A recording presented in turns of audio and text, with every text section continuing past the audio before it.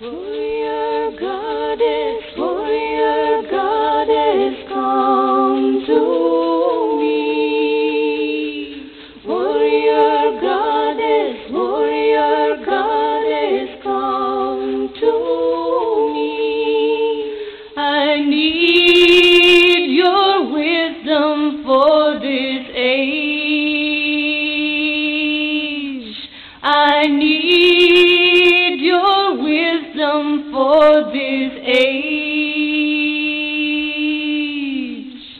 Warrior goddess, come to me. Warrior goddess, come to me. Well, good evening, friends, fans, and colleagues. Welcome back to Voices of the Sacred Feminine Radio, and I'm your host, Karen Tate, and it's Wednesday night, and I think if you've been around for a while, you know if it's Wednesday, it must be VSF Radio, and I want to thank you for your listener loyalty, and if you're new to the show, please check out the wonderful archives. I've been doing this over 10 years, and I would be willing to guess that probably 99.9% of all the interviews are just as relevant today as they were when we first did the interview. So definitely check that out. And I want to give a shout-out to Lisa Thiel, the artist for tonight, and that cut you were listening to was Warrior Goddess, one of my favorites. And I chose it for two reasons, not just our topic tonight, but also our topic next week as well. You know, we're in this pink pussy hat mode, this Me Too movement mode. Women are on the rise. They're not taking any shit anymore, and we're going to be talking about that a bit. But just to give you an idea about tonight's show and also next week's show, you might have guessed it's about the warrioress energy. Tonight I have returning to the show animal communicator Alecia Evans. She's going to be discussing sacred feminine wisdom from a white wolf. Yes, a literal white wolf. And next week, I have Trelawney Grenfell-Muir back with me. I asked her to come back on the show because I saw this wonderful essay she wrote for the Feminism and Religion blog, and it was about this is not your father's warrior archetype. Eco-feminist warriors are rising. So, you know, that's kind of the energy out there, finally. And please stay tuned in with me after the interview with Alecia because Pat, our roving goddess reporter, has sent in a great article I think you'll want to hear about. It's called Beyond the Tampon Tax, How Far Will California Go to End Menstrual Inequity? Now, that's got to pique your curiosity, I think, so don't go anywhere. But just a reminder who Alecia Evans is. She was on the show not that long ago in the capacity of an animal communicator because I'd heard such wonderful things about her, and I do believe she's one of the best out there. And so please go back and listen to that interview with her. You can see it on my show page. Just scroll down a little bit, and it's right there. You will definitely want to listen to that if you know you have been struggling with how to communicate with your pet, or if it's even possible. But tonight we're talking about a different subject that kind of squeaked in the back door from our last talk, and it's about sacred feminine wisdom from a white wolf, more specifically from anger to fierce. Understanding how to lead with embodied power and grace. And Alecia is going to share what she's learned from White Wolf including inner energy alignment for clear communication, the fine line between anger and being fierce and why this distinction is so important. We'll discuss the misconceptions most of us have about wolves. Most important, we'll delve into how this can benefit women in their personal, professional, and family lives, or as they strive for leadership. Alecia will also offer 3 tips to listeners wanting to strengthen their own leadership role in their personal lives and also in their local and global communities. You'll learn to make the shift into white wolf wisdom with ease. So I just want to say, Alecia, welcome back to the show. Thank you so much, Karen. It's a pleasure to be here, and thank you so much for all of these years that you have been sharing sacred feminine wisdom. And I heard the excitement in your voice that you were like, it's finally here. So thank you for being a pioneer and for sticking with the wisdom for so long. Well, in the past, I've kind of referred to it as I felt like I was blazing a trail with my pink-handled machete, and certainly I wasn't the only one out there, and there were certainly 4 mothers that came before me. But sometimes it was lonely there with that little machete, hacking away at the at the brush and the thorns and the obstacles that patriarchy puts in our paths. But fortunately, I think women have really had enough, and they're waking up, and I think we have a lot of male allies too. And that's the only way it'll happen, and I'm optimistic. That's awesome. And I think I want to make really clear, like, the feminine is not against the masculine. There's been a grave imbalance between, the two. And so the patriarchy has gotten to rise to where it is. And it's not all men. It's a small percentage of male thinking that doesn't know when enough is enough. And also, the feminine is coming out of the place of being afraid, of being angry, and remembering what it is to be fierce. So it sort of feels like we've got, one backing off of the accelerator while one's putting its foot on the accelerator, which is what you do when you have a clutch car, right? When you have a manual, it's like you've got to get the timing right. So I think we're in that timing change of changing gears. And again, it is not a bashing of the masculine. The masculine in its balanced state is absolutely beautiful, and it's very protective of the feminine. But when it's out of balance, it's kind of rogue, and it just doesn't know. It doesn't have any boundaries.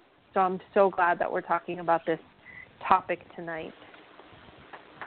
Yeah, and I'm glad you brought that up because, I've been doing this so long and talking about these topics for so long that, sometimes I forget to, punctuate those important points because I do believe it's a state of mind more than it is about a gender because, we have great men who, aren't immersed in this toxic masculinity as well as women who, are not the kind of energy we're talking about as well. One of the things that makes me a little crazy is when I'll see stuff on Facebook from women acting as if, women are the end-all and be-all, and they're the saviors. And I think in a way that's, might be more realistic to think that, women are the life givers and, maybe we should, lean toward them, and put all our eggs in that basket. But while I think women are more predisposed to trying to create the kind of world we want to live in, helping to balance out the masculine and the feminine, we do have to remember that there are an awful lot of women who prop up the patriarchy, who, keep the status quo where it is. And, that's why, for me, it's not so much about the gender. It's really about your state of mind. And speaking about fierceness, this is a perfect perfect time for me to mention, before we get too deep into our conversation, if anyone out there is interested, there is a Goddess Spirit Rising conference coming this September in Simi Valley, California, which is Southern California. It's maybe an hour north of Los Angeles, if you're not familiar with Simi Valley. They're having an international goddess conference, the Goddess Spirit Rising Conference, and the theme is the primordial mother. She unsheaths her claws in ferocious protection. And I want to just say that again because I think it's so beautiful. The primordial mother, she unsheaths her claws in ferocious protection. I just love that. It feels so appropriate because, I think some people, when they hear the sacred feminine, they think passive. They don't think strength. They don't think empowerment. They think doormat. That's not at all what it is. Look at Kali, look at the Morrigan, look at Sekhmet, all of these incredible goddesses who are our role models. But anyway, Alecia, let me tell folks a little bit about. We did not hear our previous interview a few weeks ago when we talked more specifically about your communication abilities. Alecia Evans, she's the creatrix of the White Wolf Wisdom, Authentic Alpha Female Leadership Programs and Retreats. She mentors female leaders who silently suffer from the shame and embarrassment of self-doubt and not enoughness. She guides her clients to reclaim their power and birthright to walk their talk, speak their truth, and unleash their true self-confidence while moving forward with a type of clarity, precision, and potency that can only come from connecting with their instinctual wisdom. With the precision and clarity of a wolf, Alecia's natural genius is her ability to laser focus in on her client's root issue and clearing it up. So I think that's really interesting, and I want to jump in and start talking about that. So this White Wolf Wisdom, you actually came to study with a white wolf. For people out there that are kind of rolling their eyes, saying, how could that be?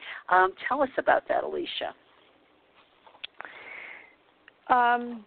So about 8.5 years ago, I had a basset hound named Juliet, and about a year before that, she got really sick. She got some kind of avian-type flu that only dogs get, and it took a while to actually even diagnose it. But the night before Juliet left, and I knew she was going to leave the next day, I curled up in bed with her, and I just said, I know that you have to go, but would you be willing to come back as a white wolf with blue eyes? Now, I don't know why I said it. I knew as a dog trainer, as a holistic dog trainer, I really wanted to learn the clarity of the energy that takes place between, in the communication between dogs and also between dogs and humans. So I didn't really know what I was asking for. Well, I knew what I was asking for because I knew that I wanted a wolf-like mind to be able to teach me as an animal communicator what is the actual truth of the energy, because there's different camps in terms of dog training, stuff like that. So I wanted to know what's the truth. So after Juliet passed the next day, and 3 days later, I do not know why, but I went online and I was just searching wolf hybrids. And I knew I was looking for a white dog with blue eyes. And I was still in a fog from her leaving, and about 3.5 weeks later, some woman contacted me and said, I think that you should look at this litter. And they sent me a picture, and there was, this white wolf with blue eyes. Now, wolves, let me make this very clear, wolves do not have blue eyes. So I do not have a wild wolf. I have a wolf ambassador that came to me that has, she's a Canadian sled, timber wolf, and Malamute. So she came to me in an acceptable form where, as a wolf, they're not really good house pets, okay? So she never tore up my house. She never, has been, she's never run away from me or taken off. But she carried the energy that was required to teach me what I was asking to learn. So she is my white wolf with blue eyes. And since her arrival, she's carried the energy of literally like how wolves act, how they behave, how they respond. So she's been teaching me a very ancient, authentic energy language that most people don't really fully understand. Okay. Well, can you get a little bit more specific? What has she taught you about this, inner energy alignment for clearer communication? I mean, what did you glean from being, shoulder to shoulder with that energy day in and day out?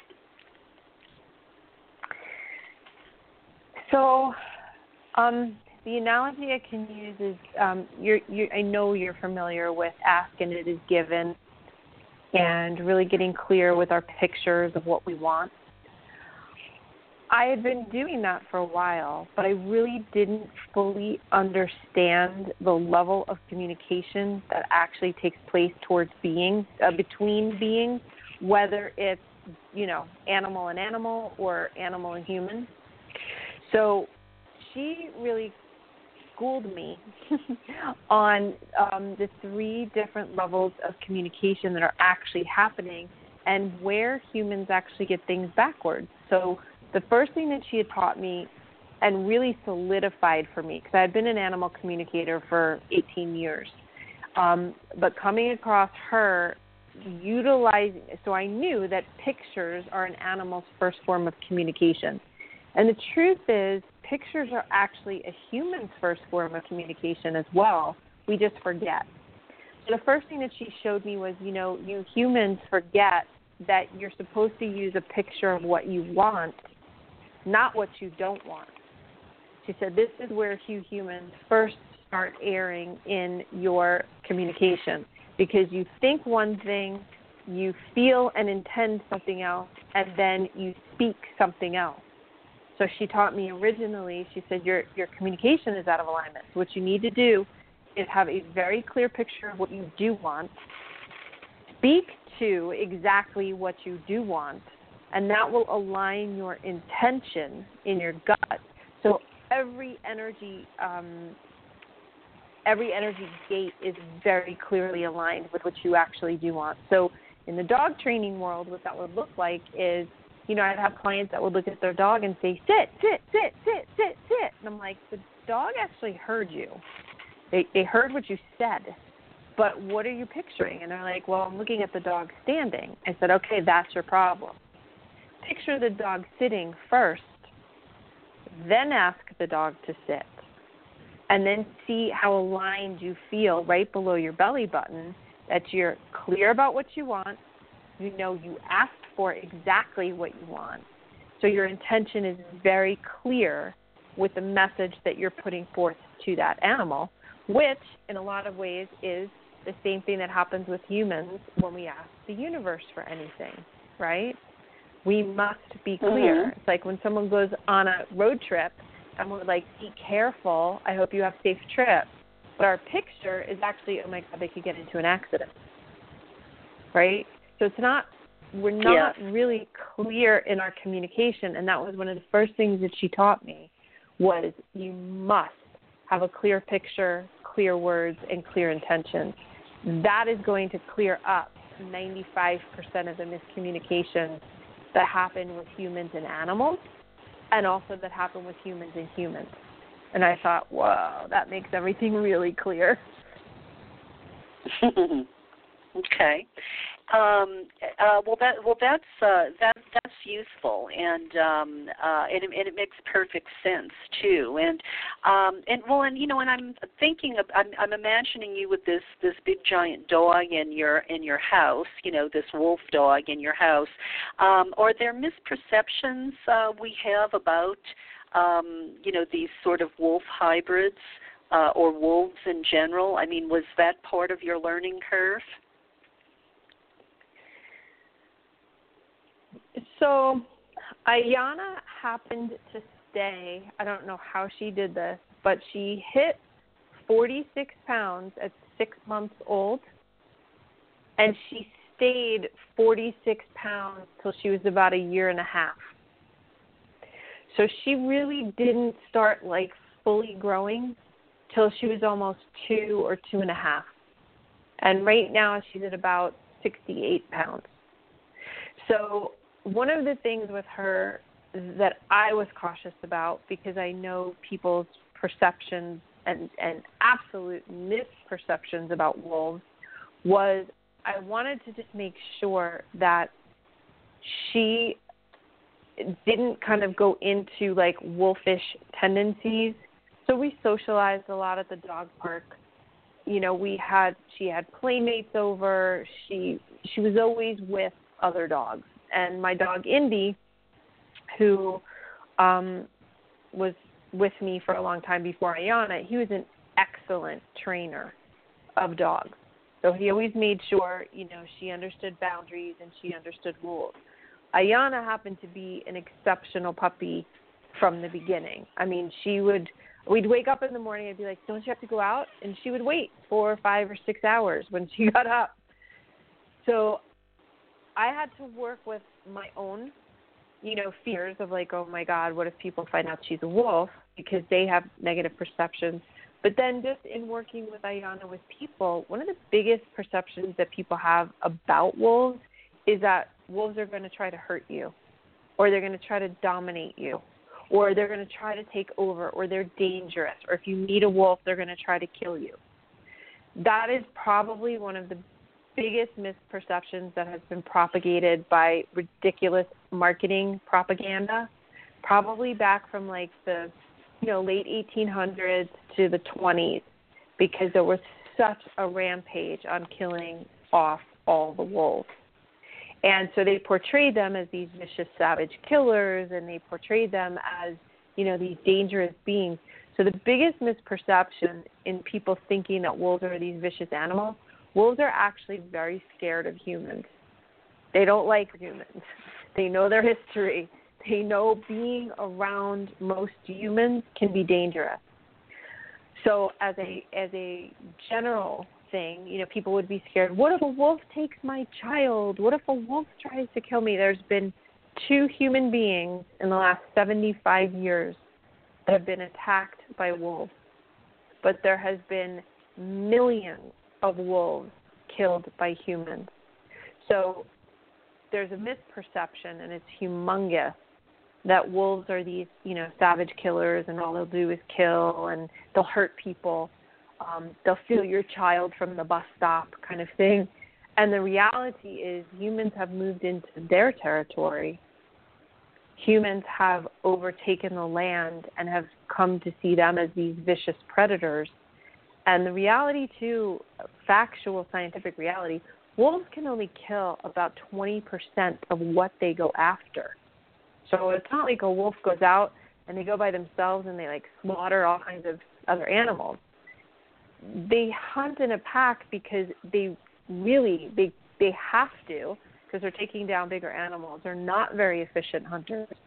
And so this whole myth about these animals being these vicious killers, and they're savages, and they won't stop, and they're damaging, hunters' elk populations, I would say those 3 are probably the biggest myths going.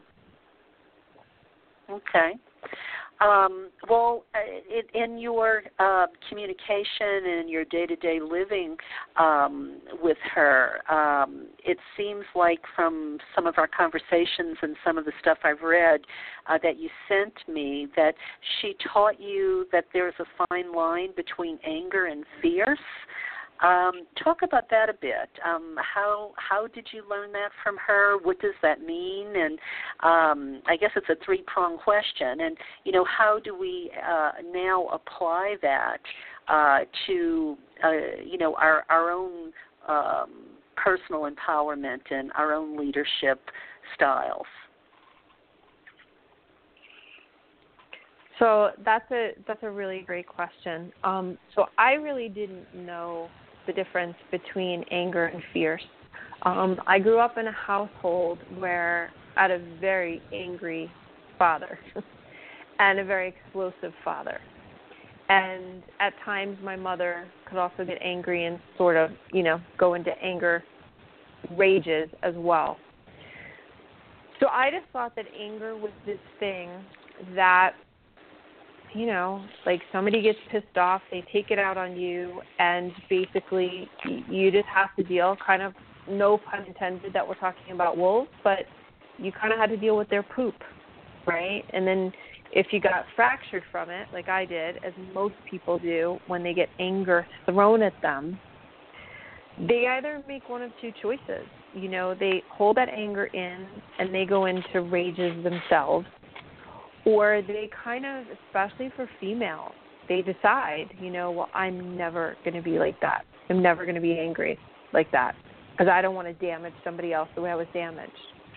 Well, before Ayana came into my life, I started learning a bit about anger and what it really is. And anger really is just an alarm system that somebody's crossing your boundaries.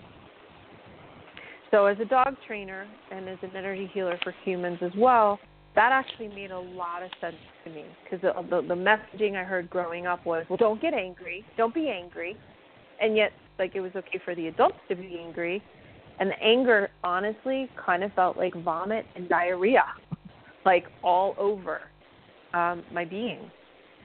And so that was my experience with anger, and I became angry. Like I'd have a short fuse. Now, when I started studying Chinese medicine, I started to learn a lot of times anger comes because the organ that works with stress in the body is the liver. And when the liver has too much stress built up in it, it starts barking, literally. So that's what happens with dogs. That's what happens with people. So when I saw the combination of those two things, I was like, wow, I wonder if there's actually a different possibility, available. Like, do we have to do this generation after generation? So when Ayana came into my life and I would watch her, because at times I'd be training puppies or, I'd have other older dogs to work with, Ayana showed me one day very, very clearly. She said there is a very big difference between anger, which is an uncontrolled energy, and the liver, the way the liver deals with anger, it goes up through the body. So it literally comes out the mouth. She said, but the energy of fierce is very different, because the energy of fierce actually goes downward. So you root yourself and you actually call very, very clear boundaries.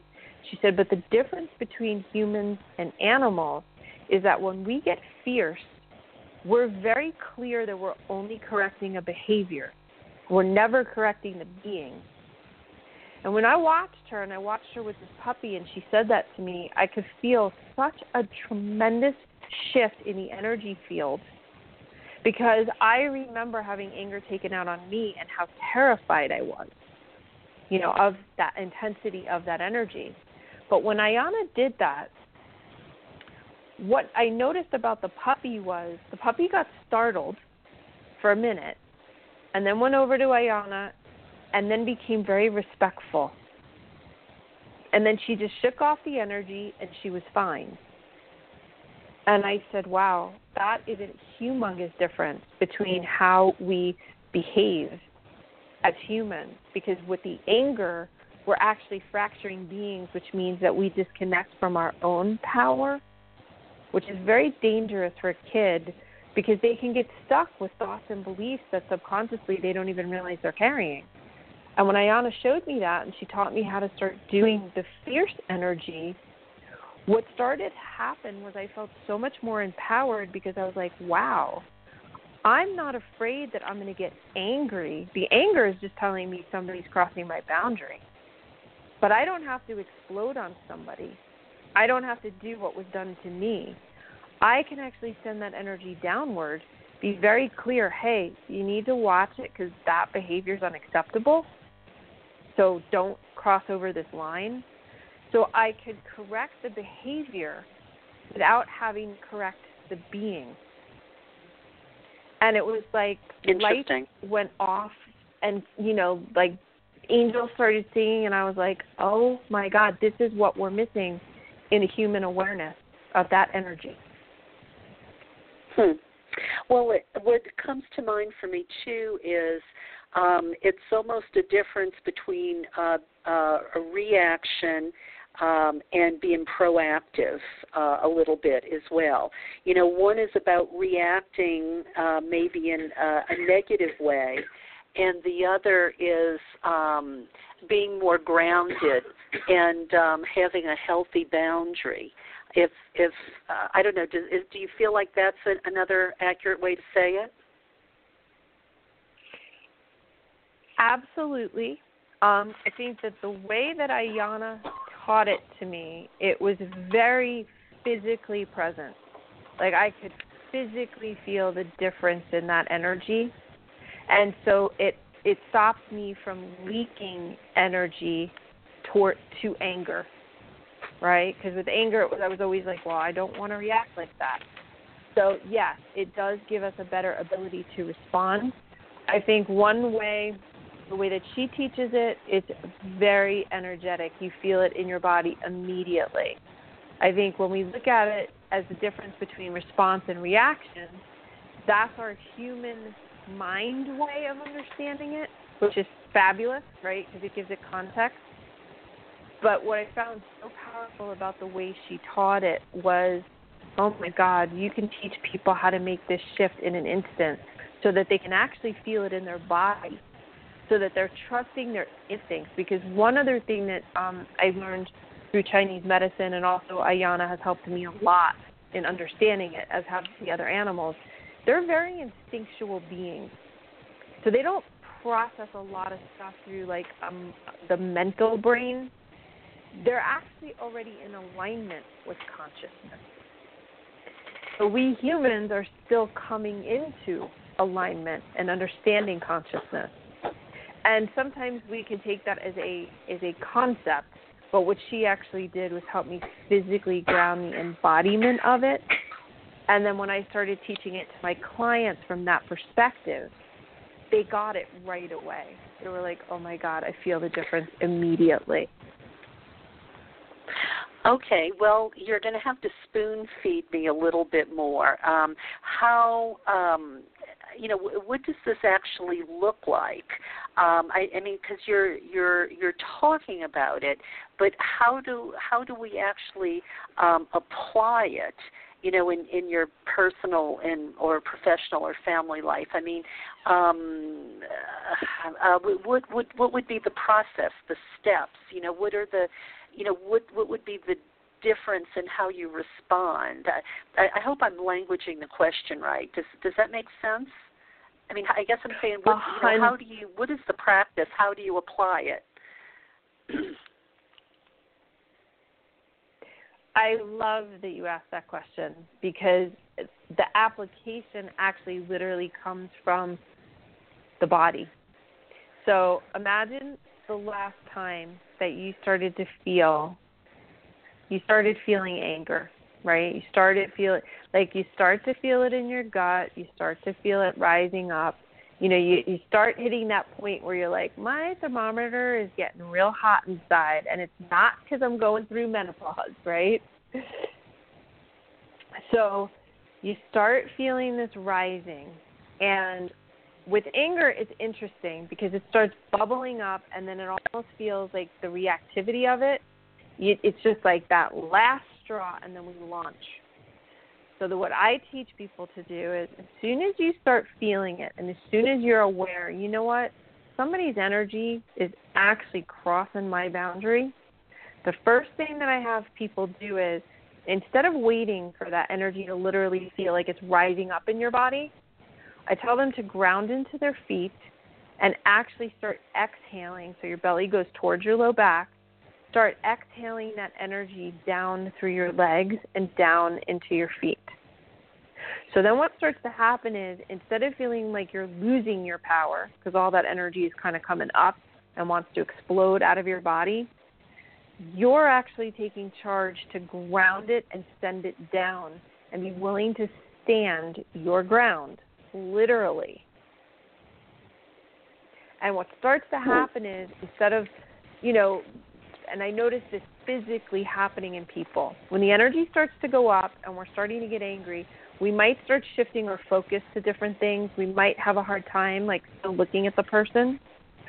Well, what shifts is when you actually start bringing that energy down through your legs and you start exhaling it through your feet into the earth, you have an easy ability to start looking that person directly in the eye. Because the anger is just, like I said, it's telling you you're being fed some BS here, all right? It's your BS meter. It's like, I know in my body is totally telling me that this is not true. And you'll notice it too, when dogs meet with each other, right? They'll sniff, but sometimes they'll look each other straight in the eye. And it's the one that's able to literally hold their ground in their own body. The other one will actually look away. And these are subtle things that we don't realize as humans, right? Because we're trained, look somebody in the eye, keep looking somebody in the eye. But the difference is you can overthink it. But an animal can always read when a human is not being honest and authentic, about how they're really feeling. So when Ayana started teaching me this, there was what happened physically when I started sending that energy down. I didn't have to compensate for anything. I didn't have to listen to the person and then I was already had my response, right? I could really take it in. I could really be present and know that I was okay, that my anger wasn't going to explode all over the place, and that my fierce was standing there to say, thank you for sharing that with me. I don't feel the same way that you do, but I appreciate it. So it started allowing me to feel safe in my body that my only option wasn't the reactivity of anger. It could become the response of staying really grounded in my being and knowing when someone was trying to manipulate me or when someone was, not totally being honest. And I could just hold my ground in my body with that. And I didn't have to let them get me to a point of anger. I could hold my own clear boundaries and just say, thanks so much, and trust my body. Yeah. Does that make sense? This makes, yeah, it does. It does. It resonates with me. And as I'm listening to you, I was just kind of closing my eyes and visualizing it and kind of feeling it in my own body. And it feels like it's very doable. You just have to, take that first breath and not let that energy explode out of the top of your head or out through your mouth. And like you said, instead, pull it in, pull it in, pull it in, make that eye contact. And I don't know, I kind of think when you do that to your adversary, I think, using the kind of body language we see with dogs, I think they're going to put their tail between their legs. And they're going to scamper off. So, yes. Yes. Mm-hmm. Yes. Well, what I was going to say. Go ahead. No, you go. No, you go. Well, I was thinking about recently, I don't know if you've been watching the news, but I've been watching AOC, Alexandria Ocasio-Cortez, how she handles the Republicans, the way they kind of come after her. And I think she does that. I mean, she's doing it on social media. I've seen her do it on television. I've seen her do it in interviews. And I think she does it. And I don't know. That was just something that came to me. I don't know whether she's, she's taken one of your classes or not, but I kind of feel like she's kind of employing this method that you're talking about, whether she realizes it or not. Yes.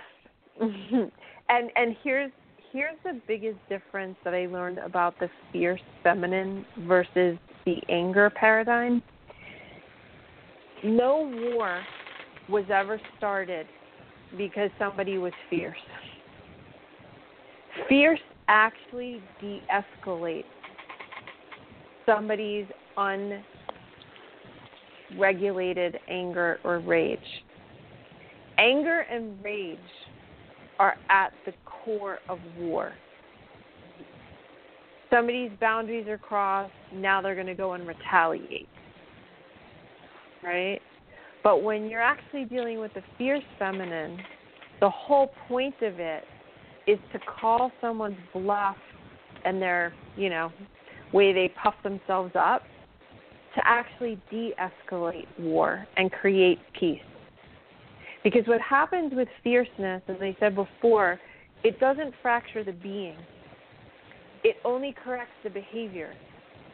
So when you're correcting a behavior that somebody didn't know about, or they were told, hey, don't do this. Like when parents tell their kids 5 times, not to do something because it could be dangerous, it breeds respect. Now, respect does not mean you don't think for your own self. It just means you have respect that someone else, and, if we're talking wolves, we'll talk about the alphas, but all that is just the parents, right? It breeds respect that the parents might see a bigger picture than the kids. The kids might just be in their impetuous state. And, we have adults running around the world that are still kids. They haven't really grown up or grown past their childhood stuff. So that's all the fierce was really designed to do. It's a very protective energy that is really designed to enforce a level of respect through clear boundaries. And if it has to, it will raise its energy further only to protect that which is sacred. But it never goes to war. In other words, it never starts a war, okay? It's only there to hold the energy to actually stop a war or stop a conflict. So that's why it was designed to correct bad behavior. And, I will say that there's bad behavior in dogs just like there's bad behavior in humans. But when the leaders clearly know the distinction of this energy, there's much less bad behavior. And if we take this back to the wolves, another thing that Ayana made me aware of, she said, you do realize that the whole animal kingdom, it's the females that are actually in charge. They're actually the alpha leaders. Their job is to birth the young and to start the correct social behaviors. She said the male alphas are there to protect and guard the females. So while our whole world has predicated itself on the whole alpha male thing, right, as like the warriors and the aggressors, it's actually not the way that nature does it. Humans are the only animal that has gotten this backwards. So I was really surprised when she brought that up. Well, and you're reminding me, again, going back to early interviews I've done, when we talked about the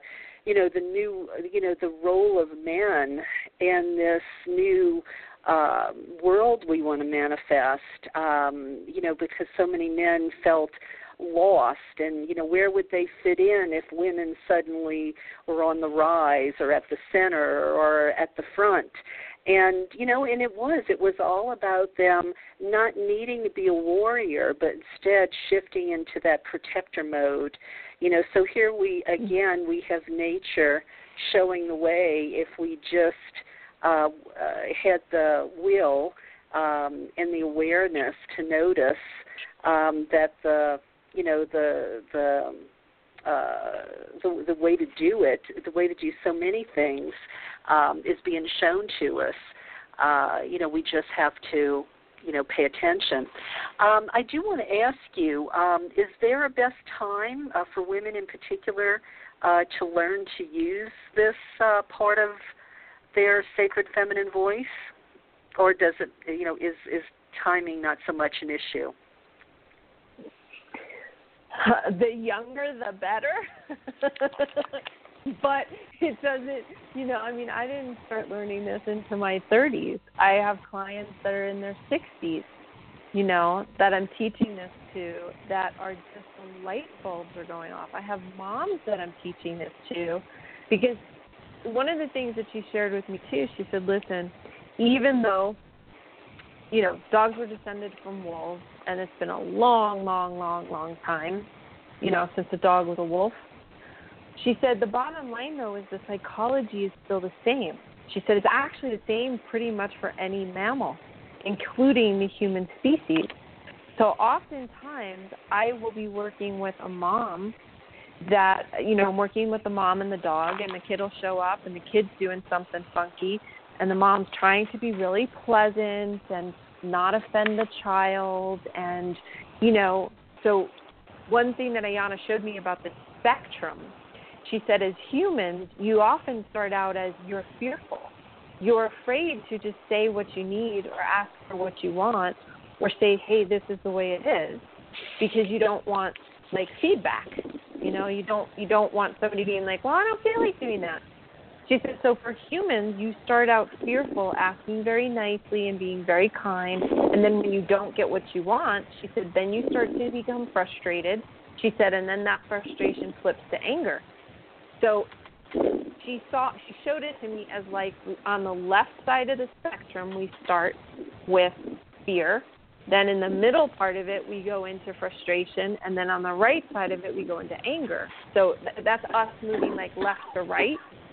She said, as wolves, we don't do left to right. We do, our intention moves forward.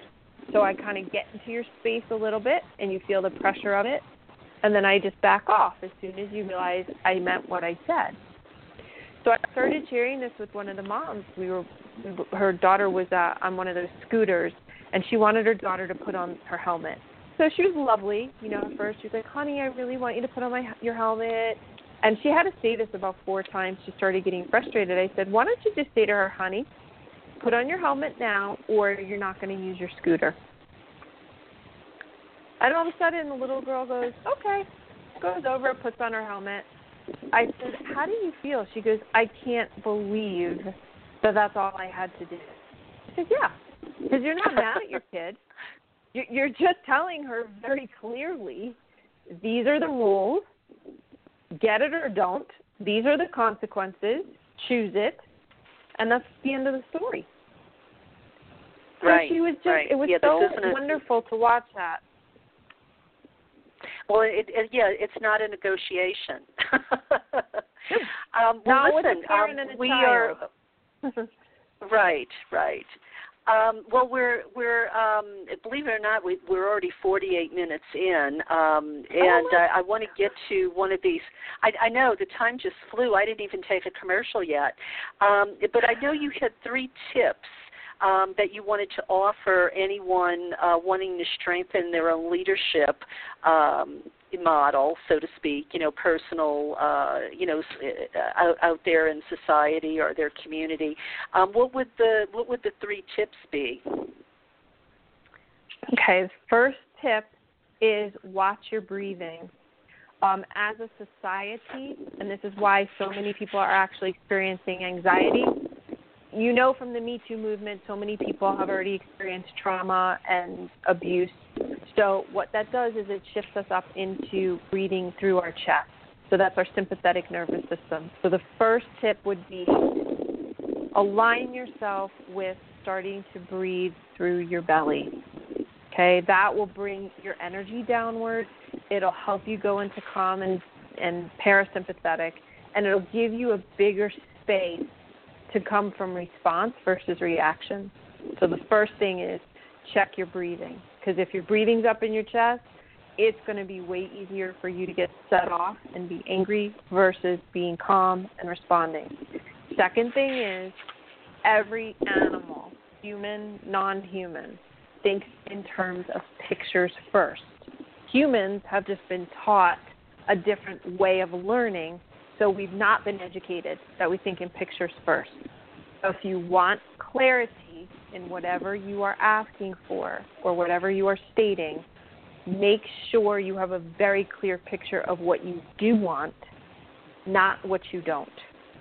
So you're going to combine your breathing with your picture. Third thing, in terms of the fierce energy and the difference between shifting from anger to fierce, make sure that when you exhale, you're sending your belly towards your low back, and that energy is going down through your legs and rooting you into the ground, down through your feet, as opposed to letting it rise up to your head, and that's when you start barking. You will feel more calm. You will feel more centered. You will not have to allow for adrenaline to be the thing that you are responding with, because adrenaline is always going to cause a reactivity. So this way you stay calm, you state what you have to state, and then you can just go back to normally being you. When you get angry, you actually start engaging adrenaline, so you almost feel like shaky afterwards. You do not have to do that pattern anymore.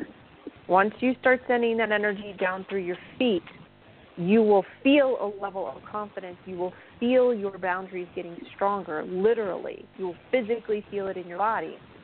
And then you say what you need to say, resolve it, and just walk away. And you don't have to deal with that chemical reaction of like shakiness or feeling scared or, you know, feeling out of your body. You will stay grounded in your body because that is your natural way. And this is what the White Wolf brought forward to me with all of these pieces. And I was like, wow, women need to know this. I totally agree, and you know, and I haven't actually done this yet. I intend to because I truly believe it'll work. And one of the reasons I truly believe it'll work is, you know, recently, you know, we've had an upheaval in our life, and you know, I've gone through a lot of anxiety lately this year, like never before. And I started doing breathe, and I tell you, I've never felt so grounded and empowered in my life. You know, I mean, the anxiety would just disappear, and suddenly you're grounded. And I know it sounds silly, but it's amazing what breathing really, you know, can actually do for you. And, you know, I'm not trying to oversimplify your process by any stretch of the imagination, Alecia. You know, I'm just saying this one little piece of it I've noticed myself, so I can imagine, you know, if you employ your whole process here, you know, it'll be 3 times better. So do you do these classes just in person, or do you do them online for maybe people that, you know, would want to do some sort of, I don't know, online conference class? I mean, how can people learn the White Wolf Way from you? So to answer your question, yes, I work online. I also work in person and take women on retreat with the wolves. And you can go to my website, which is thewhitewolfway.com, and you can connect with me and you can learn more about it. And just, 100%, Karen, the bottom line to all of it is the breath. If you become a master of the breath and you understand how to use it when you need to use it in certain ways, that is, I teach breathing. That is the foundational piece of everything I teach, because our breath will literally regulate our energy. So kudos to you that you're doing that. And yes, actually, it is that simple. I break it down so people also understand what else is happening in their bodies. But ultimately, it's to get them to breathe in a way that totally supports their being. And they can do it with instantaneousness and total ease. And they can have that feeling of, switching the anxiety to calm and confidence.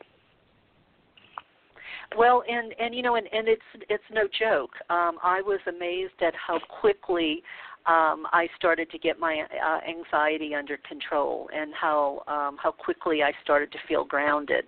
I mean, I even use the breathing techniques at night if I'm laying at bed at 3 o'clock in the morning, and my brain won't shut off, and I'm starting to get anxious, and it puts me right to sleep.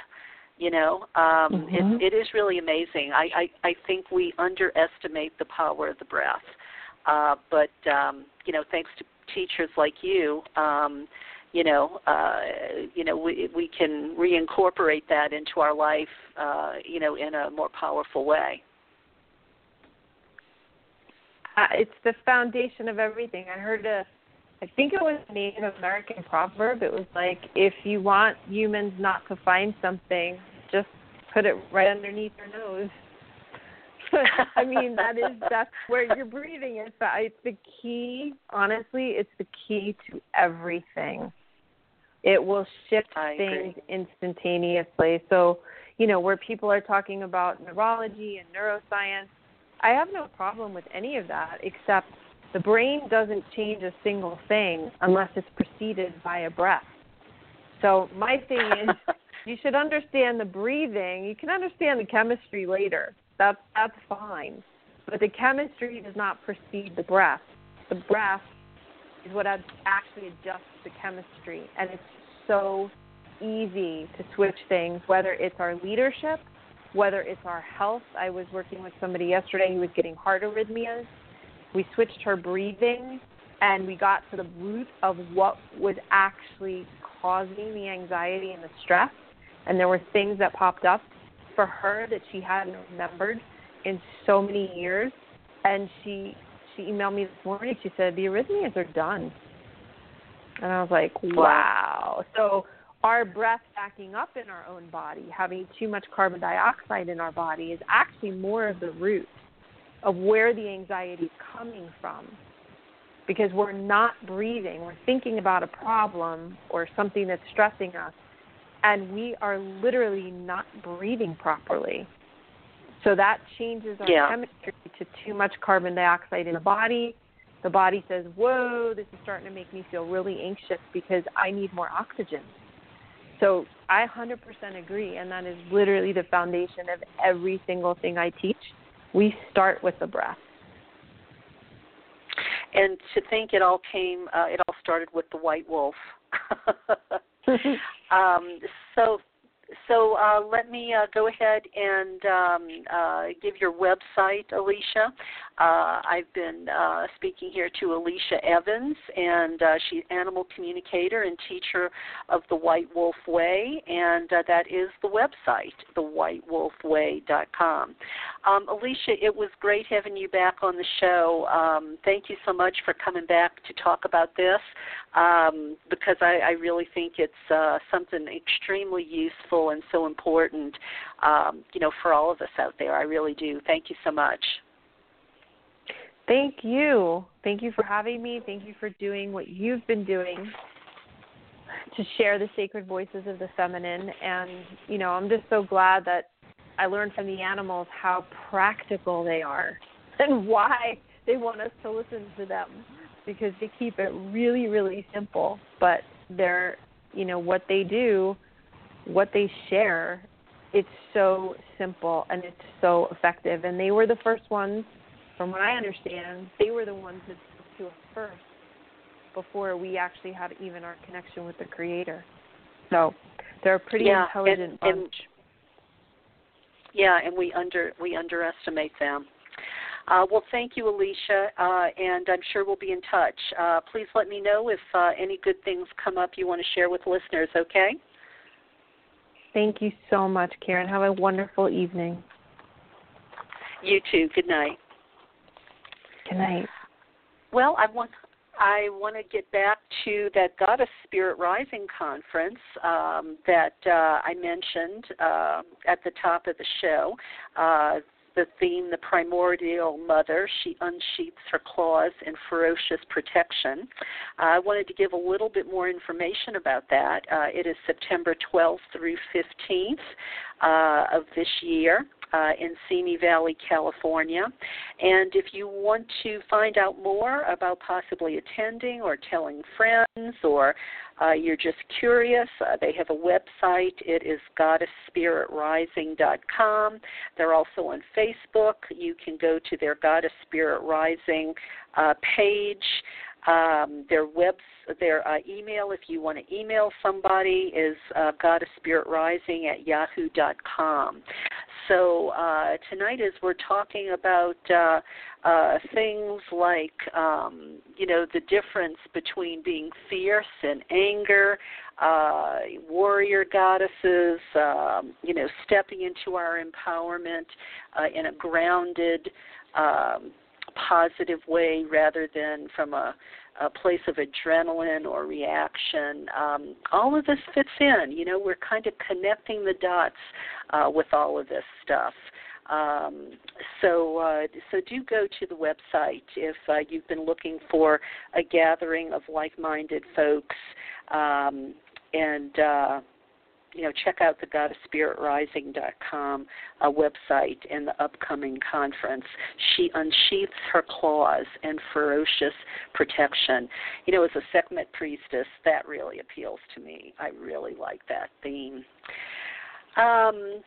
And a word from Jo Carson here. It's been a while since I've talked about her new book, Celebrate Wildness, but this is what Dana Corby in her blog, The Rant and Raven, said about Jo Carson's new book titled Celebrate Wildness. She said, when people wonder aloud how the Wicca of Southern California became so much more nature-oriented and wild than the British traditions from which it arose, the one factor they don't take into account but should is Feraferia. Feraferia, a word Fred Adams coined from Greek roots meaning wilderness festival, is a pagan tradition unlike any other. Based on Fred's visions of the divine feminine, the sacredness of Eros, and the potential for intentional communities that truly do no harm to anything, it also draws upon themes familiar to Wiccans, such as sacred landscapes, prehistoric beliefs, and the fairy faith. Fred intended that Feraferia should lead the world into a paradisal future in which freedom, eros, and play are the core values, where that built by human hands merges seamlessly into the wild and the fae romp among us. Celebrate Wildness is a unique, exquisite, and profound book. It created in me a sort of homesickness, a wistfulness for the idealist I was, we all were, back when we and the world and the magic were all young and fresh. Celebrate Wildness is a short book, only 115 pages, but they are full of art. Don't expect to read it quickly.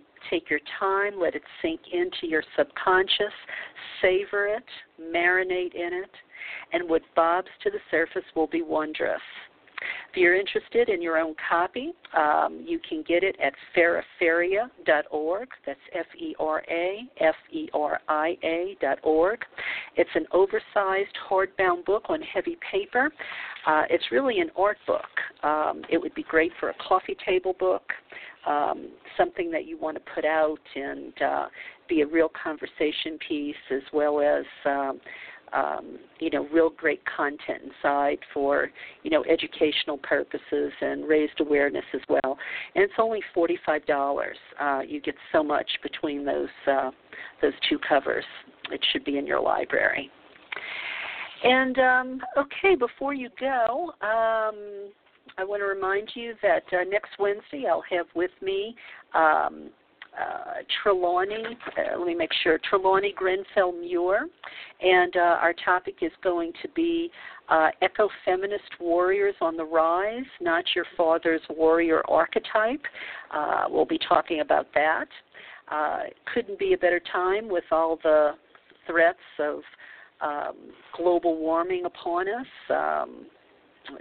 and those sorts of things. And here is the article from our roving goddess reporter, Pat, which she sent for me to share with you. It's titled Beyond the Tampon Tax, How Far Will California Go to End Menstrual Inequity? And this was in a blog called Cal Matters by Elizabeth Aguilera. And it goes like this. A few years back, there were a lot of eye rolls and snickers when Democratic Assemblywoman Cristina Garcia of Bell Gardens carried such a bill about the tampon tax, they're referring. Embracing the novelty of it all, she dubbed herself Tampon Queen and propped a huge pad and tampon in her office window. It allowed a conversation to happen that was more than a tax. It's about menstrual equity and our biology, she said. Her bill cleared the legislature in 2016, but Governor Jerry Brown vetoed it, saying it would have been addressed within the state budget and that tax breaks are the same thing as new spending.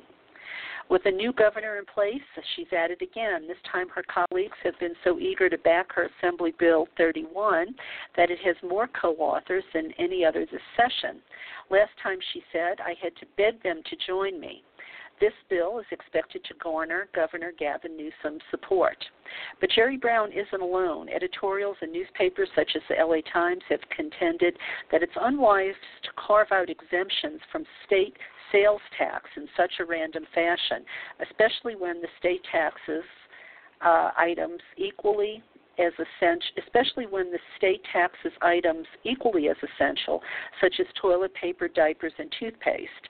The California Tax Reform Association criticized the bill for drawing a line new to the state sales tax called gender necessity. The problem with drawing such a line is that many possibilities for exemption follow the logic of gender specificity. Clothing, cosmetics, over-the-counter, and pharmaceuticals are all examples of products that can be construed as both gender-based and necessary, the association said. And the California State Association of Counties also opposed the idea. They said, after the past 30 years of changes to sales and use tax collections, counties have come to depend on those revenues to balance their budgets and specifically offset the cost of providing realigned services, including criminal justice, health, mental health, and social services, the association wrote.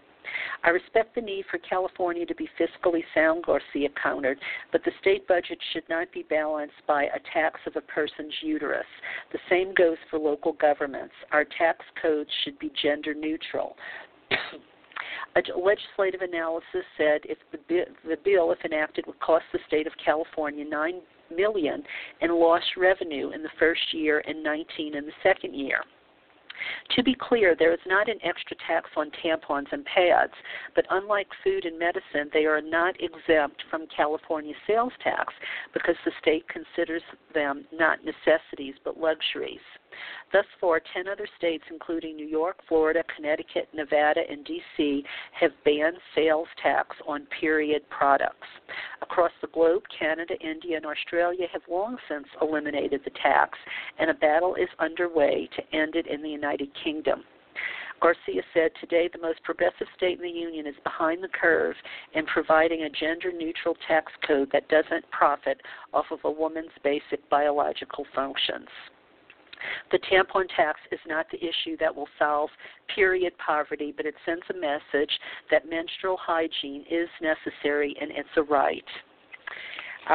And that was a statement by Nadia Okamoto, who at age 16 founded a group called Period, P-R-I-O-D, the Menstrual Movement, a nonprofit that donates products and works on menstrual policy and education with 350 chapters across the world. It's something that happens to the majority of the global population for an average of 40 years of life, and it makes human life possible. It's not something that should be treated with shame and stigma. It should be normalized. The group, celebrities, and a period products company recently co-signed a letter to the U.S. Education Secretary, Betsy DeVos, asking for free products at all schools. This is not about whether I can afford it, Garcia said, noting that she's asked for free products to be available in state capitol bathrooms. It's about how my biology does not behave in an expected manner. If I'm tracking down period products, I'm missing work. Wing started a campus chapter of Period, which is petitioning the UC Davis administration to provide free products in all campus bathrooms. UC approved and funded a pilot program to provide free products stocked by student volunteers in up to 13 campus bathrooms. The chapter surveyed students and reported 52% of students respondents said they missed class or work in the last school year because they could not access a tampon or pad. So I guess we'll see how that goes. And that reminds me how in third world countries, oftentimes little girls who don't have access to these sorts of products don't go to school because how can they? They stay home, they use rags or whatever they have to absorb the menstrual flow, and they end up missing school because they don't have access to those type of products. All right. Well, thanks to Pat for sending that to us to share. I'm sure she will follow up with an update as one is available. And that about does it for me tonight, listeners. Thank you again for tuning in. I hope you'll be back with me every Wednesday. And if you need a fix before Wednesday, there's lots of great stuff in the archives. So I encourage you to go there and check things out. Also, too, my blog, it came out this month, Dancing at the Edges with Karen Tate, and in it I've highlighted an oldie but goodie show. I'm thinking of it right now, so I'll mention it to you. You might want to go into the archives and look for it. It was with Sylvia Federici, and she is talking about how the witch hunts and the origins of capitalism are connected. Very interesting show. And if you are on my mailing list for my newsletter that comes out every month, Dancing at the Edges with Karen Tate, there is a link directly to that interview in that newsletter, or you can always just go in the search box here on my show page at Blog Talk and just put in Voices of the Sacred Feminine, Sylvia Federici, and that interview will come up. Just a reminder, too, that I have a new website and I have a new email address. So if you are trying to reach me, it is KarenTate108@yahoo.com. And the new website, which I hope you will go take a look at, is KarenTate.net. Used to be KarenTate.com. But now that is in the hands of someone in Cambodia who tried to sell it back to me for an exorbitant price, which I believe is called extortion. So anyway, I in no way wanted to be at anyone's mercy to get my old website back, so I just started fresh and anew at KarenTate.net. So please go check it out. I think you'll like it. I actually like it much better than the old website, not so dense. All right, then. I guess I will say goodnight after a quick reminder. Go to goddessspiritrising.com and check out the conference coming to Simi Valley in September 12th through 15th. Good night, dear listeners. I hope you'll be back with me next Wednesday. See you then. Warrior goddess, come to me. Warrior goddess.